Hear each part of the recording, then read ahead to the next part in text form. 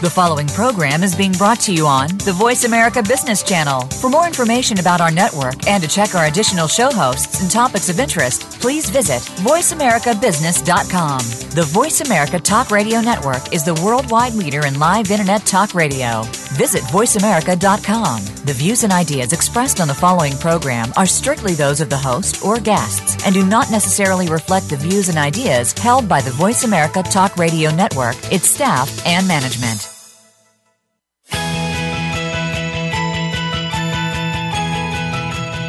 There are business leaders that are making so much more than profit in their enterprises. They're elevating their businesses, teams, and themselves to add more value. And so can you. Welcome to the Business Elevation Show with host Chris Cooper. If you are looking for ways to elevate success while contributing to a better world, you'll want to listen for the next hour. Now here's your host, Chris Cooper. Hi, this is Chris Cooper, and fantastic to be talking to you again this week. Thank you for tuning into the show. I want to say, before we start today and talk with Peter Cook about leading innovation, creativity and enterprise, a big thank you to my guest last week, Mark Levy. I loved talking to Mark, a fascinating individual who's been working with the White House, and he's been working with all sorts of amazing people, sports people and people in the arts and entertainment, helping them to position themselves. He's also a magician and helps produce magic shows, which were featured at places like Carnegie Hall and Las Vegas. I took some real wisdom from Mark last week, and one of the things that I particularly love was this idea of free writing for 10 minutes every day. Do check out the recording if you're interested in how you position yourself, how you come across in your marketplace, how you can then turn that into earning income. Then you want to listen to that show. And I'm delighted that Mark's going to join me again in the autumn because he's got a great book on building, how to build influence people, but do it in a really authentic way. So I've asked him back again. So to my show today, I'm thrilled to have Peter Cook on the show. We're going to talk about innovation, creativity and enterprise, and his book of that title, which has been published by Bloomsbury. We're going to discuss today the art and the discipline of creating great ideas and converting them into even greater innovations in business, society and the world. Now, Peter has had the opportunity to interview some amazing people like Richard Branson, people like James Dyson. I'm looking at his Skype picture at the moment, and there he is with Richard Branson. Peter, I think, offers something different. He has a really unique blend of science, business and music. He's been playing music since the age of 4, and I think he integrates that in a really interesting way within his work. He leads his business, Human Dynamics, and they offer this blend of business intelligence with parallel lessons for music via a brand he has, which is the Academy of Rock. A perfect person to me to be talking to. I'm sitting here with an AC/DC T-shirt on at the moment. In fact, he's been, as I said, he's been playing music since age 4. He's an author of and contributor to 11 books on business leadership, acclaimed by Tom Peters, Professor says Charles Handy, Adrian Burnham, Harvey Goldsmith, CBE. His 3 passions, science, business, music, have led innovation, and he's led innovation teams for 18 years, developing life-saving drugs, including treatments for HIV, AIDS, herpes, and the development of human insulin. He's then been in academia, and he's had 18 years running businesses. I'm out of breath now. Wonderful to talk to Peter Cook. Good afternoon to you, Chris. Thank you for the big build-up there. You're very welcome, Peter, and I'm really excited to talk with you today. About obviously about your book and the links with music.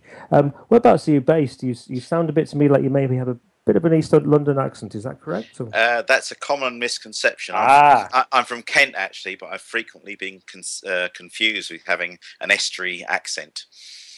You're not far away though. Geographically, when over 50 countries listening to this show, then you're fairly close to the East of London, really. Pretty well, yeah.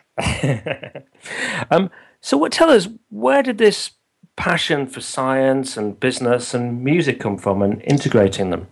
Well, when I was 5 years old, I think I had a Beatles guitar given to me for my 5th birthday, and I tried to play all 4 strings. It wasn't a 6-string guitar, but it was one of these plastic guitars, and I screamed the house down, but wasn't very good for a long, long time. I had about 10 years.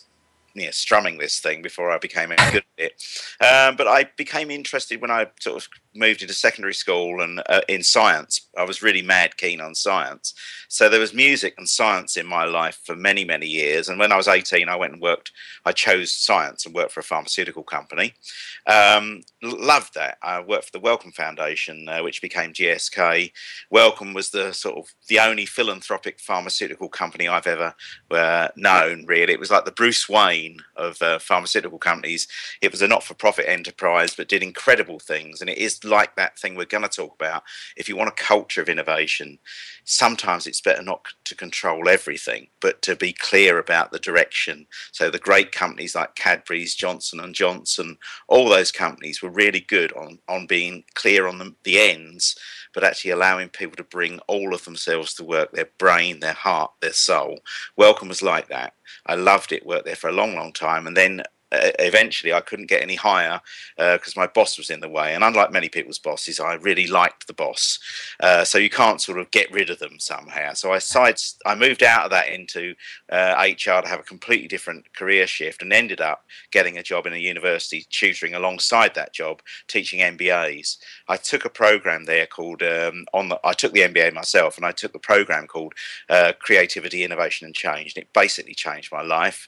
Marvellous program, very experiential, not your usual MBA two-dimensional grid sort of program. And I eventually left that job and went into the abyss and just thought I'll start a business. And 22 years later, I'm still standing, to quote Elton John. And the cheeky thing I've done in that sort of 20 years, I started out doing very ordinary sort of consultancy for companies, business development, organisation development, training, coaching.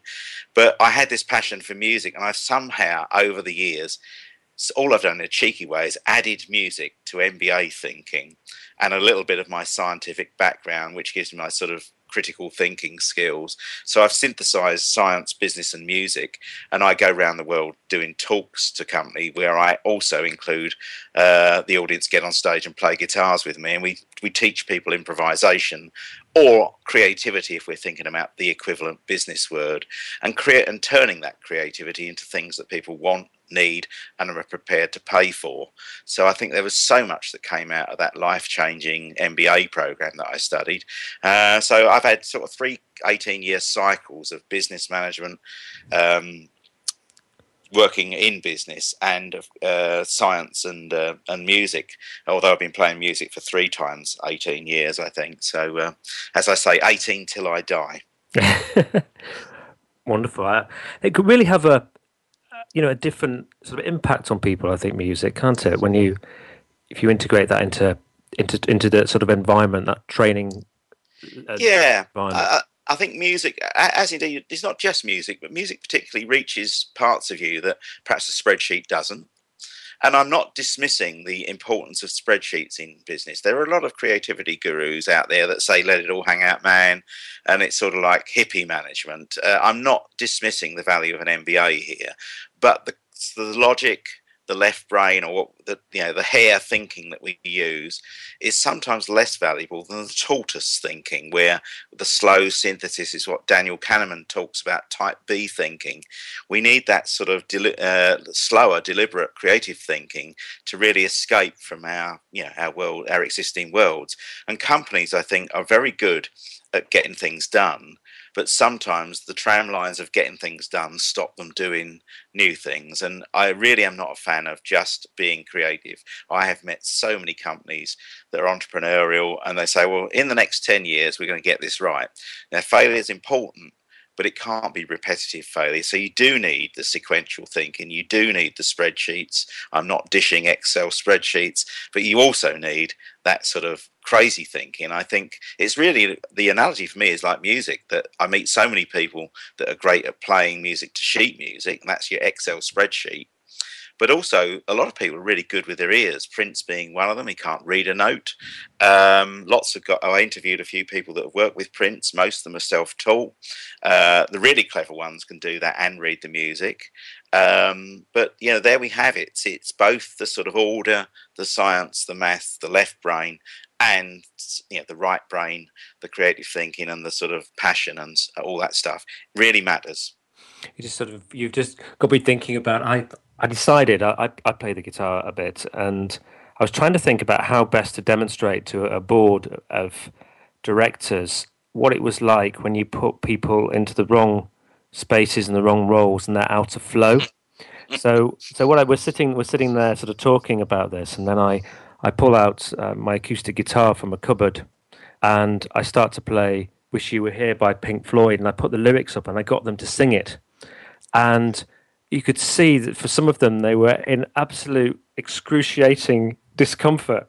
It's hilarious. I mean, the MD called me afterwards and said it was one of the funniest things he's ever done. He said looking at some of his team and how much pain they were, but they got the message. Yeah, it reaches another part, absolutely. Because they're so used to doing things themselves. Yeah, it reached a different part. So what did you learn when you were leading these innovative teams in the drug industry? What? Well, this was the 1970s when I began. It was a work hard, play hard culture. We played very hard, including down the pub. We'd do the work all morning and up till late lunch, and then usually have a long lunch. A bit more like living in parts of Europe, actually. And then we'd come back and sort of muck about for a bit, and then eventually we'd get back to work. But we never watched the clock. I mean, nobody in HR ever had to say that we're down on our hours. We worked thousands of hours more than we were supposed to. It was a great environment, a laboratory environment initially when I worked in R&D, and eventually I used to go around the world fixing factories. But I mentioned this in the book. It's a construct I borrowed from the MBA program. I think it's still as relevant now as it ever was. The 4 Ps of creativity, having a passion for what you do, being positive and not, getting over setbacks. That doesn't mean to say using positive language all the time, but finding a problem and then overcoming it, like James Dyson, of thinking this Hoover doesn't suck and I'll do something about it. Many people get stuck at the Hoover doesn't get stuck thing. So it's passion, positivity, playfulness. That could be mental playfulness as much as sort of mucking about in the lab, and persistence. It's the sort of Dyson thing again of he had 5,127 prototypes according to him. It's like the Edison light bulb. How many do you need? You just invented a way to fail again, but then you move on from it, and particularly learning from it. So I think it was very much a wonderful training ground at Wellcome, where it was a real exemplification of those 4 Ps for me. We did good work, and the money came. It's the Merck thing, focus on the end goal and don't worry too much about that. I think there has been a shift where people are focusing very much more on the means, and sometimes they don't get to the goal. I think there's been a turnaround since some of the sort of writers at the MBA programs about being more focused, and I think actually that's a mistake. And why? Well, I think that if you give clever people a degree of freedom about how they go about the task, but you're very clear on the demand or the end goal, they will bring their brain, their head, heart and soul to work. If you nail down everything, particularly for people who want to be self-directed, they just switch off. And that's a huge generalization, but I certainly found it to be true in the pharmaceutical industry. These are people that don't need to be managed, but they do need to be led. That means setting a direction, checking in occasionally, supporting and enabling, and all of those humanistic leadership skills that we have. But they don't need to be nailed down and saying, what have you done every minute? That tends to stifle their this discretionary 110% that people discuss. I think it depends what industry you're in, but high levels of control are not consistent with what I call brain-based enterprises, which is where we are now in the world, having largely stopped in this country at least doing brawn-based industries. I think when there was some US research I thought was fascinating, which said that 35% of employees would forgo a major pay rise to see their boss fired. And I think what you're saying there, it is, one of the things I'm passionate about is engagement. And if I look back over my career, and there's a couple of line managers stick in my mind who were very, very directive and very insistent on something being done in a certain way. I didn't stay with them very long. No. I mean, Charles Handy's mentioned this many times over the years, that the wise leader sets the vision and the direction and leaves people to go to. It rather depends on the culture whether that works. Some people do expect and want to be told more about the way they should do things. But in the book I'm talking about for companies that innovate, that generalisation generally holds true in my experience. So your book's titled it's Innovation, Creativity and Enterprise. Yeah. Why did you choose that as a title? And also, what's the difference between innovation and creativity for anyone who doesn't understand that? Well, it's called Leading Innovation, Creativity and Enterprise, but even the publishers didn't notice this, that it actually reduces to lice. So yeah, I do say to people in bars that, you can get head lice from it. In other words, your head is on fire and you can have great ideas, but you needn't actually really get head lice. But it does reduce. It's a nice, handy little reduction, which the publishers failed to notice. I was quite bemused by that. But you asked the difference of creativity and innovation, and quite simply, most of us are creative. In fact, probably I think everyone's creative. We've all had a strange thought that we thought we've invented the wheel or something more novel, but we haven't always done anything about that. And creativity is the thinking of novel ideas for their own value. Innovation is the realization of those ideas and turning them into something that people want or need. And it may be something that they want and need, are prepared to exchange money for. If it's a private sector thing, if it's a public enterprise or public service, then it's something they want and need, which makes the world better. So creativity, ideas, innovation, the realization. But I think there's a huge difference between people's understanding of those things, because it does bug me that people say, I'm from the creative sector. And then sometimes it's sort of used as a crutch to say, well, I haven't actually innovated anything, but I have lots of ideas. And I do a particular type of profile with people, and one of the things that identifies on a spectrum with your innovative, operational, people-orientated, or into kind of the detail and systems and the like. And I was talking to one person, and she said, "Yeah, that's very true. I really am creative." And she said, I've created 17 products. And I said, "Where are they?" She said, "Well, they're all sitting on files on my shelf." Yeah, there's nothing wrong with that, of course, no. But inventors are often creative, but they often need someone to take that creativity and realise it in the market, a champion and or an entrepreneur and other people like that. To assume they belong all in the same body or can be in the same body is not always true, and that's, of course, why teams are needed at work. That's right. You need other people who bring their disciplines and can take the market, don't you? Absolutely. Really important. Well, we're going to go to commercial break now. After the break, we'll start to look at creativity even more, and start to look at how you can really sort of introduce some of these things more effectively into your organisation and be even more effective when you're leading innovation, creativity, and enterprise. So do join us again in just a couple of minutes.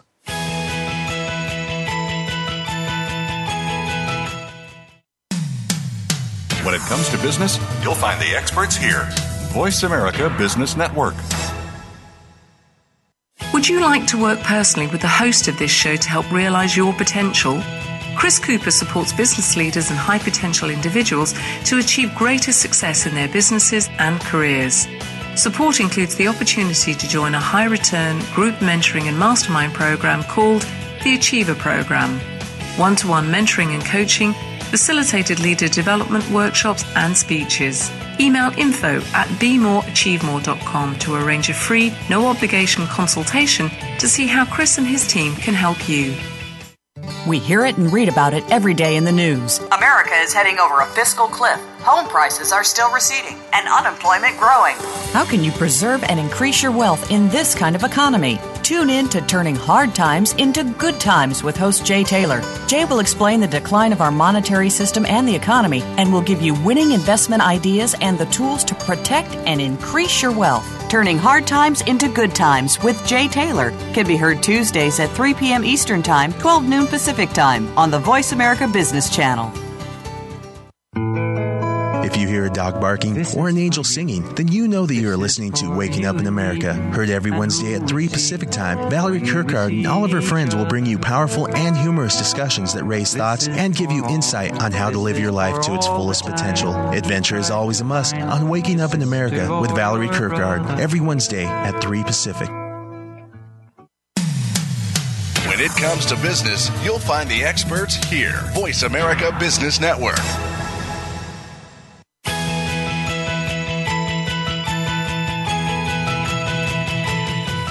You are tuned into the Business Elevation Show with your host, Chris Cooper. If you have a question or comment about our show, please direct your emails to chris@chriscooper.co.uk. That's chris@chriscooper.co.uk. Now back to Chris Cooper.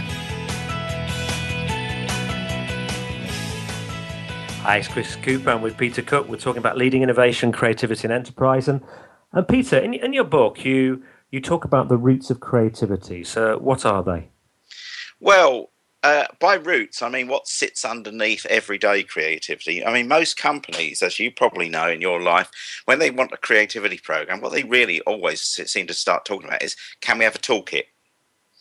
And I figured out some while ago through being immersed in a toolkit of about 130 tools that a lot of the tools are based on things that happen naturally. So what I call natural born creativity. And the examples are very simple. I mean, I wandered lonely as a cloud. A lot of people get ideas when they're in motion. Sometimes in, severe motion like sports, which is probably related to endorphins, but actually gentle motion like going for a walk, being on a train, rocking about, sitting in a car, listening to the radio, being somehow sort of just being moved about a little bit. So there are natural things that work for lots of people, but not everyone, in the same ways that the recipes for creativity are, more or less appropriate. So I sort of figured out in the book a number of these things and sort of have tried to say, well, actually, if we can get beneath the techniques, which is like the recipes, to the underlying sort of roots of creativity, these things can be copied across and you can use them personally. So I do talk about things like sort of being distracted by something, or being detached, as it were, and not being immersed in your work. Some people find that they can only get great ideas when they have total immersion. Lots of examples through history seem to demonstrate that. But also a lot of people are really good at getting ideas when they're off task. So in other words, they're doing the ironing or they're doing the washing up. And one great example of that, of course, is Alastair Pilkington, who thought of the idea for Pilkington glass when he was doing the washing up. So he mused upon the idea of building a washing up bowl the size of a football pitch, filling it with molten tin, and then floating molten tin on it. Molten glass, sorry. Mixing my stories up. And we've all had that thought about, building the washing up bowl the size of a football pitch, filling it out with tin, floating glass on it. But he went on and did it. And that's the bit between creativity and innovation. So he discovered that by being away from work. And so that's one example of one of the things I talk about in the book, of being distracted. But there are many more that have a lot of face validity insofar as people go, yeah, I've had that one, but not everyone gets them. And I suggest that people should be better at spotting where creativity works for them, is really, I think, the sort of idea of the roots of creativity.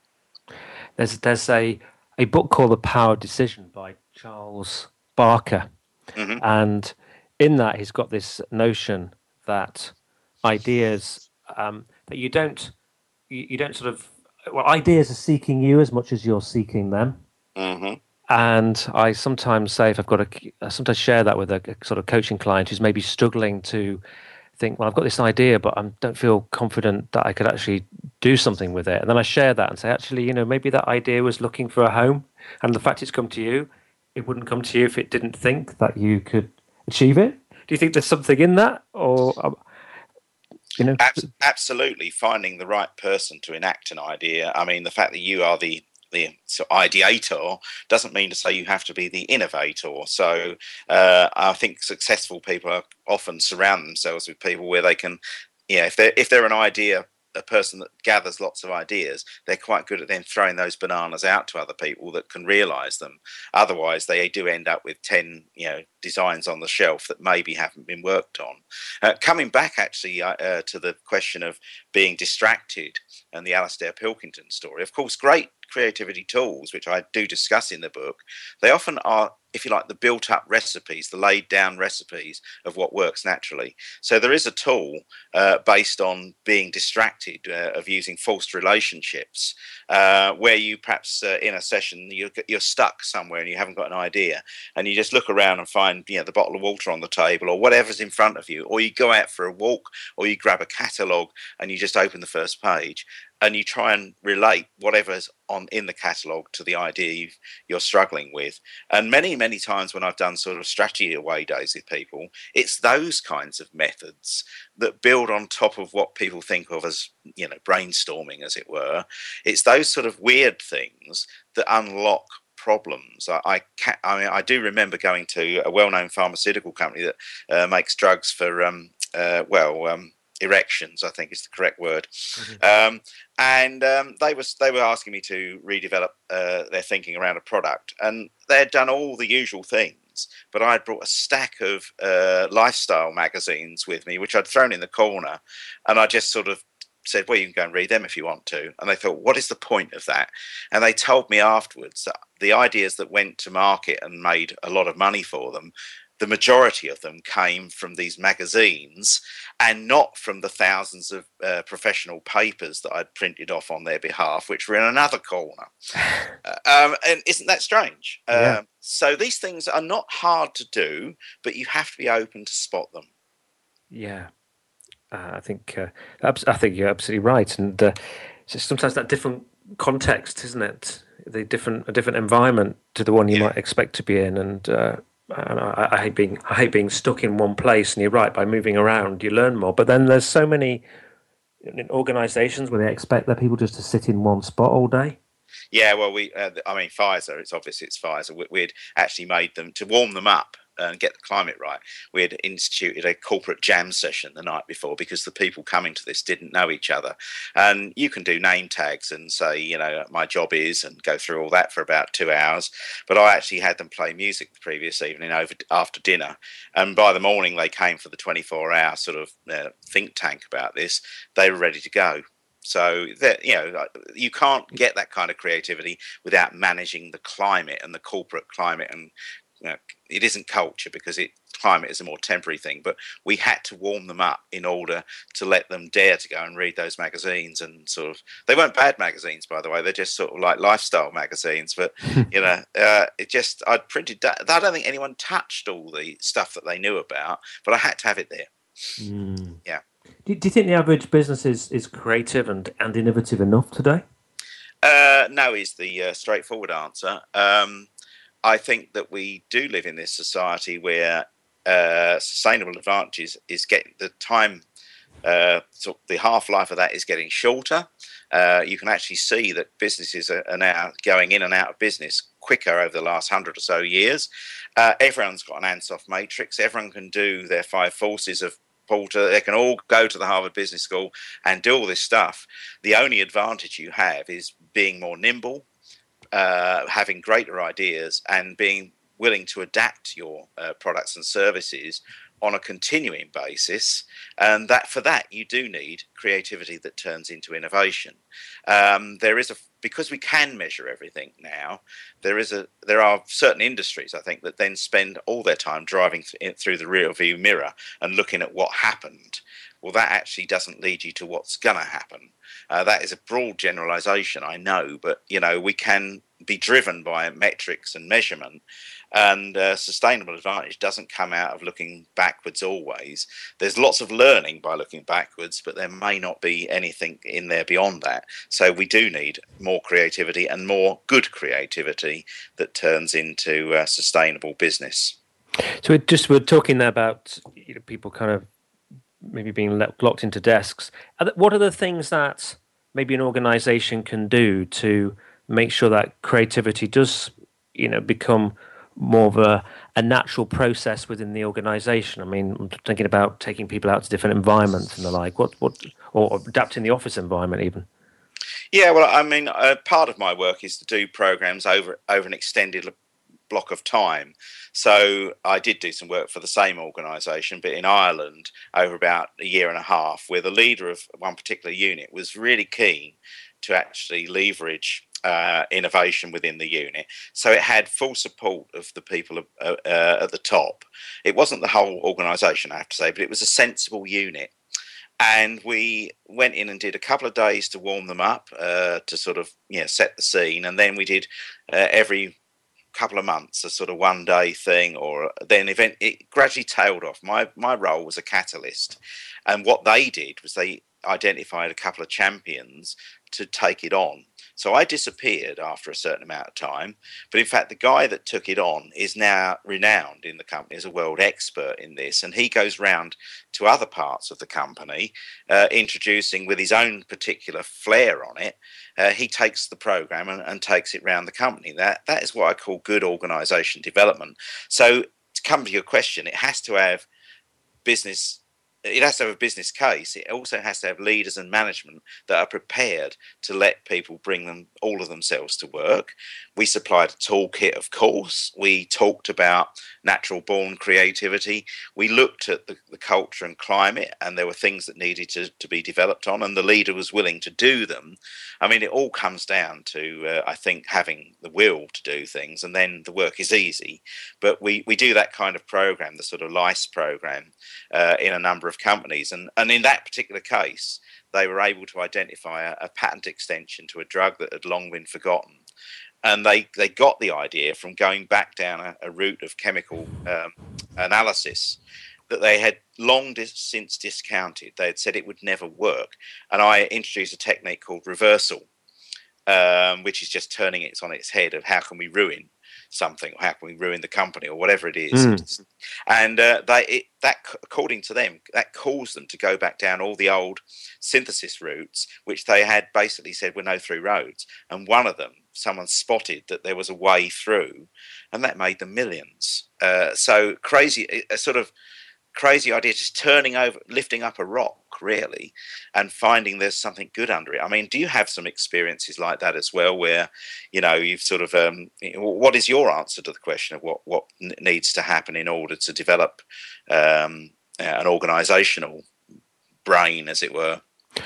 Well, I think from my perspective, I think you're right. It depends upon the leaders and how open they are. I mean, one of the things I feel quite passionate about is creating an office space which is, promotes and says straight away as soon as you walk in the door that we appreciate creativity and innovation. And I probably like yourself, I walk into many organizations, and the foyer looks dull and boring, and people are sat in rows in the offices, and there isn't any sort of creativity built into the design, into the culture. Yeah, the built environment is part of it, I think, actually, although without that leadership, the built environment can be, you can have the beautiful ergonometric chairs, but if the leadership isn't there, if the psychological environment is not there with it, then that can be a bit of a holdback factor. But I think you can design the environment, absolutely, to encourage that. And if it's not welcoming, then, perhaps you don't feel like you want to be there for very long. I'm a bit mixed on that, because I do know that many of the world's greatest drugs were invented in shabby laboratories by underfunded science. It can go the other way as well. But feeling under love doesn't have to stop it if the psychological environment is good. But it doesn't necessarily mean that repainting the building is going to help you. And I was at Innocent Drinks, who I interviewed for the book, and they've got both of the things going there. They have a crazy built environment. It's lovely to go there, but they also have the supportive values and culture that goes with permitting people to think the unthinkable, and then sort of, if you like, explain that to other people. Yeah, I think there's been some. I remember one organisation, a large organisation, which I became an interim director for, and I could see, though, lots of kind of blocks. There were subject areas that you just didn't talk about. And I remember, I think the end of me was when I actually opened up Pandora's box in a large meeting and wanted to explore it, and they didn't want to explore it. And I think some organisations can really stifle it. People are concerned about what by being open to maybe their boss's boss or with an idea, or and you feel stifled. And I think you've got to create a more open culture, I think. Yeah, you've given me a great idea there, because it's much easier to find examples of cultures that are not creative or innovative. But I haven't yet written a book called How to Ruin Your Enterprise, but there's a book to be written, I think, and it would be very easy to fill it with examples. I've just come back from California, and the company I visited, fantastic company, but the boss says he's into creativity, but it's really for him. And so I spent a week with them and really couldn't get very far with them, because he wants growth, but he doesn't really want it enough. So I sort of retreated a little bit from that. And there's plenty of capability in his organisation. So I'm sort of working on him now, because he's still keen, but he doesn't quite get the need to let other people put into the organisation. And on a trivial level, a much funnier level over here, I did once work for a well-known government vehicle licensing agency in Wales, but I can't name them, obviously. And I went to the DVLA, and I was there working there for about a couple of months. I was supposed to be there a couple of days a week, and a guy before had sort of bunked out of the job, and it turned out there'd been a lot of people had walked out, and I was there, and I was there one day, and they sat in rows, as you described, rather like the office. They had rows, and they were working. They had a massive change program going on, and they had IBM in hordes of them, and they were sitting over the other side in numbers. And I had been there for a couple of days, just trying to find out how we could do what we wanted to do. And it turned out that the IBM people had all the information we needed to do our part of it. And we're looking across, 10 yards across the office, and I said, let's go and talk to them then. And we're not allowed to. I said, what do you mean you're not allowed to? They said, we've been told because they're consultants that we're not allowed to speak to them. So I said, is there a force field then here? So I or electric fence. So I just walked across to this guy who happened to be playing solitaire. He wasn't overutilised, and they were really helpful. Yeah. But people believed that they couldn't do it. And it takes, in this case, an idiot like me to just walk across the line and say, would you mind helping me? And he was thinking, I'd love to, because I'm not doing anything here. So isn't that amusing, but also a bit sad? It is, mate. It's sad. I loved, I was listening to a guy at an event from LinkedIn. I think he was an ex-HR president, and he was talking about how, his first brief was to create a culture that would attract the people they wanted to into the business. And in a business that requires sort of quite systems orientated creativity, I think there's a lesson in that, really, rather than leaders just trying to create the culture that they want. Is thinking, actually, what's the best culture that could help us develop and grow? And I do generally believe that an environment that's happy and fun is going to bring more and add more value. And I think you can learn a little bit from some schools today. And my son's school and the way they teach is so much more creative and fun than when I was at school, and they actually enjoy it. Yeah, we have done some work for schools with rock music, but we'll perhaps come to that in a little while. I don't know. but the difference between the leader that doesn't create the culture and the one that does is really like the race where the horse wins by a nose. So Richard Branson isn't hugely different than some of the people I've described, but he wins by a nose. Yeah.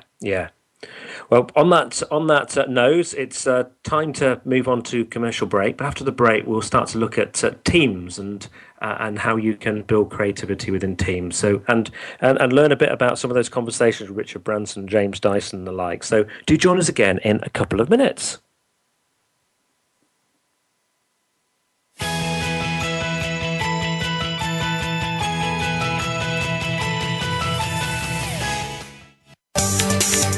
From the boardroom to you, Voice America Business Network.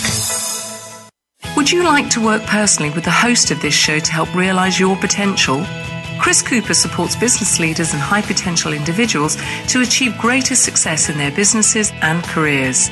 Support includes the opportunity to join a high return group mentoring and mastermind program called the Achiever Program. One-to-one mentoring and coaching, facilitated leader development workshops and speeches. Email info@bemoreachievemore.com to arrange a free, no-obligation consultation to see how Chris and his team can help you. What if every day was a good day for business? Because every decision you made was the best choice. What if you could receive regular input from credible sources and could acquire all the precise information you need, exactly when you need it, so you can make the right decision every single time? Because There's More challenges you to make better decisions. Join Laura Ellis every Monday at 9 a.m. Eastern, 6 a.m. Pacific, and 2 p.m. GMT on the Voice America Business Channel, and learn how to think differently for better decisions, better business.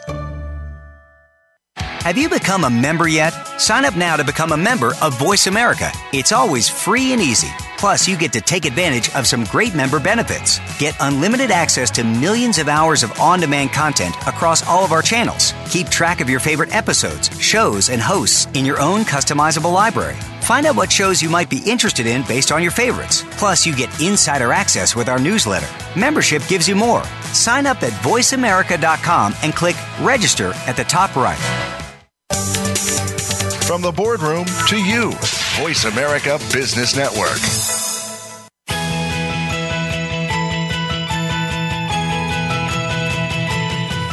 You are tuned into the Business Elevation Show with your host, Chris Cooper. If you have a question or comment about our show, please direct your emails to chris@chriscooper.co.uk. That's chris@chriscooper.co.uk. Now back to Chris Cooper. Hi, it's Chris Cooper. I'm with Peter Cook. And Peter, let's talk about teams now. I mean, what's, from your perspective, the best way to build creativity into them?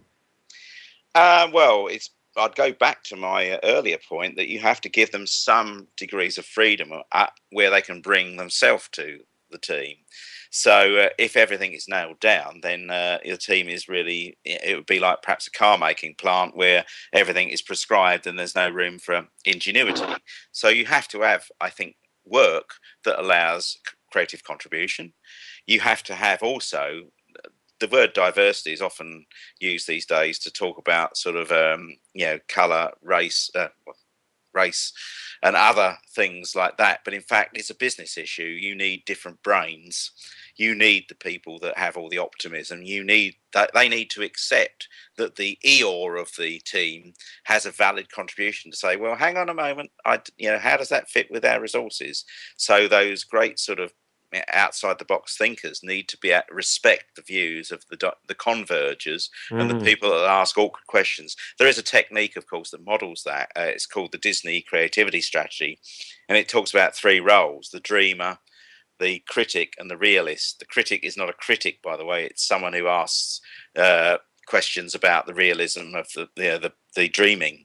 But then the realist synthesizes those two apparent opposites, and that works quite a lot in teams where you need those people with the crazy ideas. You need the people who are the accountants who are going to ask, hang on a moment, how can we do that with what we got? And you need the realists to synthesize the two opposites. Yeah, definitely. So I think that's quite a good way of thinking about it in a short answer. Yeah, I like that, and that sits neatly with a model of the world that I use as well with a lot of companies. And you do find that there is that tension, isn't there, between those dreamers and between those people who probably often you see it's people who are kind of operationally delivering, and sometimes they're closer to the market, and they're tending to look at what's working right now. So they're not future orientated. However, sometimes those future orientated people have too many ideas and they're not well thought through and aren't executable. The leader has a role, I think, in gaining respect from all those positions. Ideally, of course, the leader shouldn't be needed, but sometimes the accountant may be a little dour, but they are sometimes criticised for having the sort of seeing the dark side of an idea. But all of those views must be respected, because usually what happens if you do have a creative combination of those things, the idea gets developed. And I think so many people think that they have great ideas, but ideas that succeed are usually ones that have been pressure tested or, sort of battle tested, really. And I think, therefore, you need that realism and that critique that goes into an idea. The example I used before the break of the company in California, they have tons of ideas, but they tend to, once they've thought them, they try and launch them. And they have a high degree of failure of the ideas because they are not developing an idea. I think it's an underused skill in the world of business, is you have your idea, you're so passionate about it, you go out and lob it into the world. Generally, there's a high risk of failure with those. Nothing wrong with failure, which we'll come on to. But if you don't want to have repetitive failure, then incremental development of ideas is important, and that's where those sorts of people really come in. There was a well-known food company who did the process that I won't say what it is. It's a branded sort of process, and they what they found was that they had gone through a round of taking out those people who were that they perceived as being glass half full out of their creative teams. And what they then found, once they'd taken them out, was that there was too many ideas coming through, and they were having a high failure rate. So that the outcome of going through the process was that they realised they had to go, whether they'd sideline them or they had to go and put them back in the teams again. Yeah, I mean, a good metaphor. A good metaphor for this, perhaps not an ideal one, is a nuclear reactor. You have to have graphite rods in to control the damn thing, but you do need to have radioisotopes and the sort of people that sort of are exciting the reactor, but you may not need too many of them. The other problem with teams is if people say we are creative and we'll employ dozens of creative people, and that's like having unfocused jazz, where you get nothing that comes out of that that's listenable to. So you can have too many of the people you described, or you can have this so-called creative organisation where everyone has a great time, but nothing gets done. Yeah. Or a nuclear explosion takes place. I just wish I hadn't said that. Yeah. We'll move on. Yeah. So tell us a bit about some of those the interviews, what you learned. What did you learn from speaking to Richard Branson and James Dyson? What were the standout things for you? Well, Richard Branson's an interesting character as a personal level, and also obviously Virgin is an interesting company. So I'll give one at both level there. I mean, Richard talks openly about his dyslexia when he was a child. And one thing that marks him out, I think, is Richard great at? He's great at delegating work, and he's great at trusting people to do his bidding. And it's like he's managed to use that constraint as a support mechanism rather than an obstacle. And I have a friend who works out of Vienna in the United Nations, and he draws an analogy with theatre. If someone's left a chair on stage that's not supposed to be there, the art of doing this is to use the obstacle rather than it get in the way. So Richard seems to have realised that there's certain things he couldn't do, like control people directly. Some of the things he says he can't really get into so much because of his condition. What he's had to do is get a workaround on it. So at a personal level, I think actually he's used, there's a thing called the theory of constraints, which I'm sure you know, but some of the listeners might not be familiar with, which is around using constraints for creativity. And I think Richard is excellent at that. At a corporate level, I think the Virgin Empire is interesting insofar as it structures itself into about 400 plus businesses that are not very big.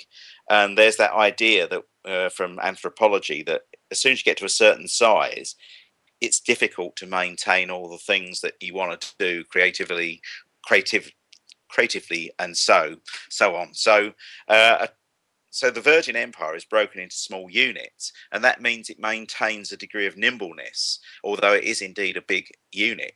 whereas the average corporate company that gets very large finds it very difficult to preserve that small company thinking. So I think there's something interesting about the Virgin structure that isn't well talked about in the world and well understood about sort of Dunbar's number, the 150-ish number that is apparently the most you can have in a tribe.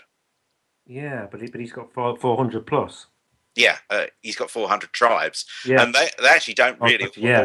they don't always know what the other tribes are, but they're good at what they do, and that's quite an interesting thought. So the Dunbar's principle is that in each of those tribes, there's no more than 150. Yeah, some of Richard's business is bigger than that, but they're not massive. And I think if you want to have a creative enterprise, you probably need to keep a feeling of it being small if it is genuinely big. And structure is one of those things that people think, well, what's structure got to do with creativity? Quite a lot, actually. The other thing that Branson is really standout point, and Dyson shares this, is he's not frightened to fail. He tells a story, which I've got in the book, about Virgin Cola. He said, well, we were told we wanted to take Virgin Cola into the United States, and we were told that if we did anything in the US, we've got to do it big.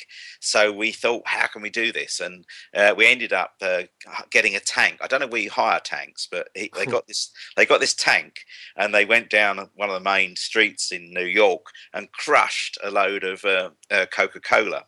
And Richard's standing in the tank like Che Guevara, sort of waving at people. They got a disordinate amount of publicity off of that, which is what another thing Virgin's good at, is using PR for its benefit.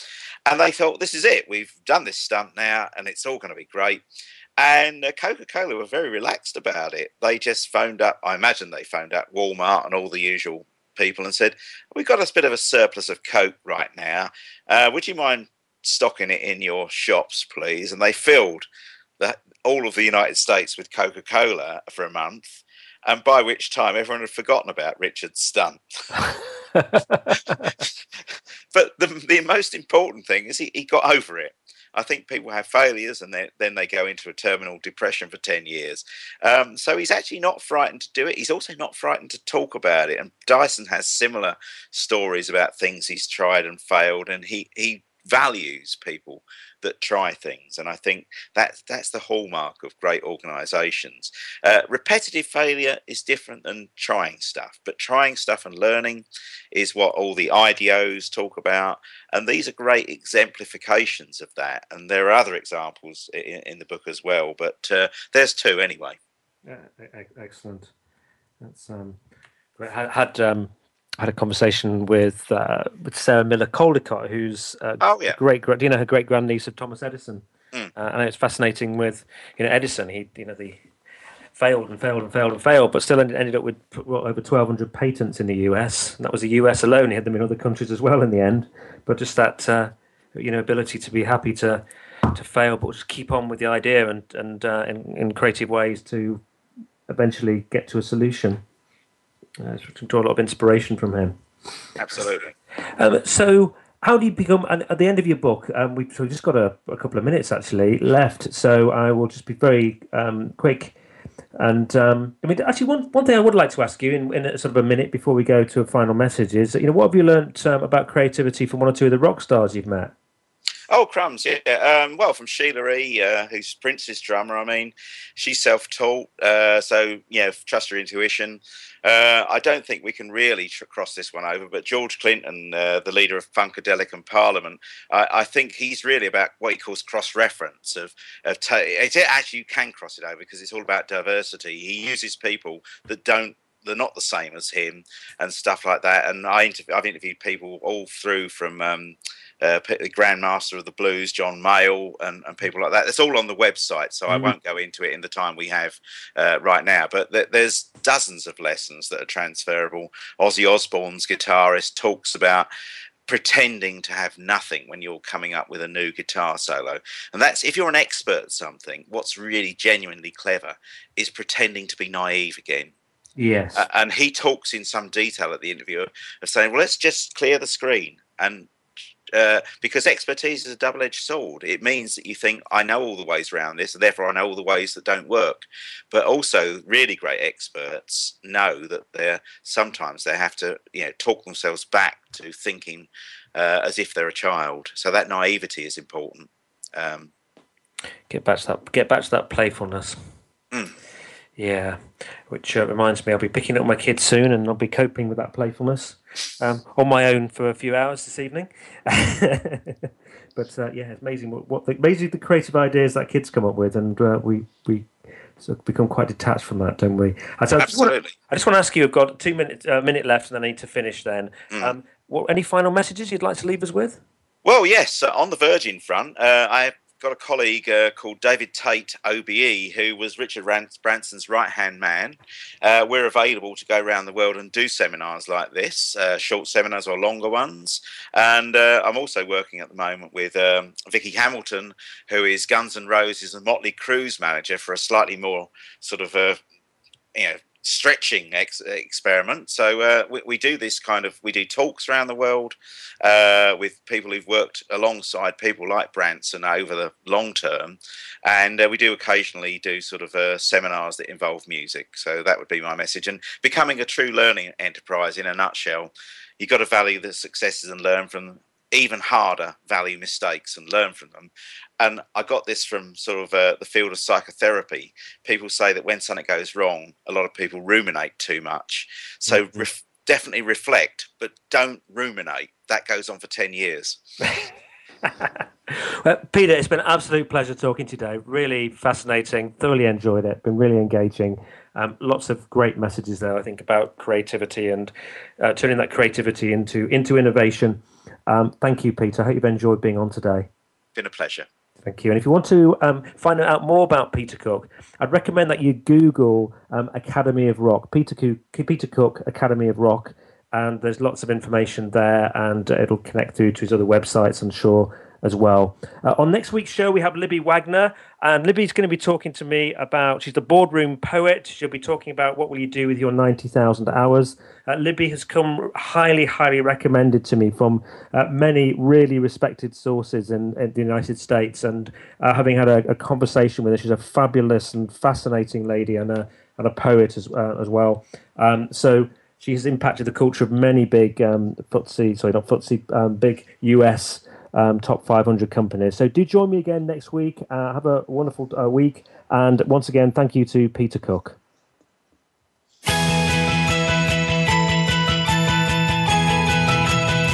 We thank you for listening to the Business Elevation Show. Please join your host, Chris Cooper, again next Friday at 8 a.m. US Pacific Time on the Voice America Business Channel. Be more, achieve more.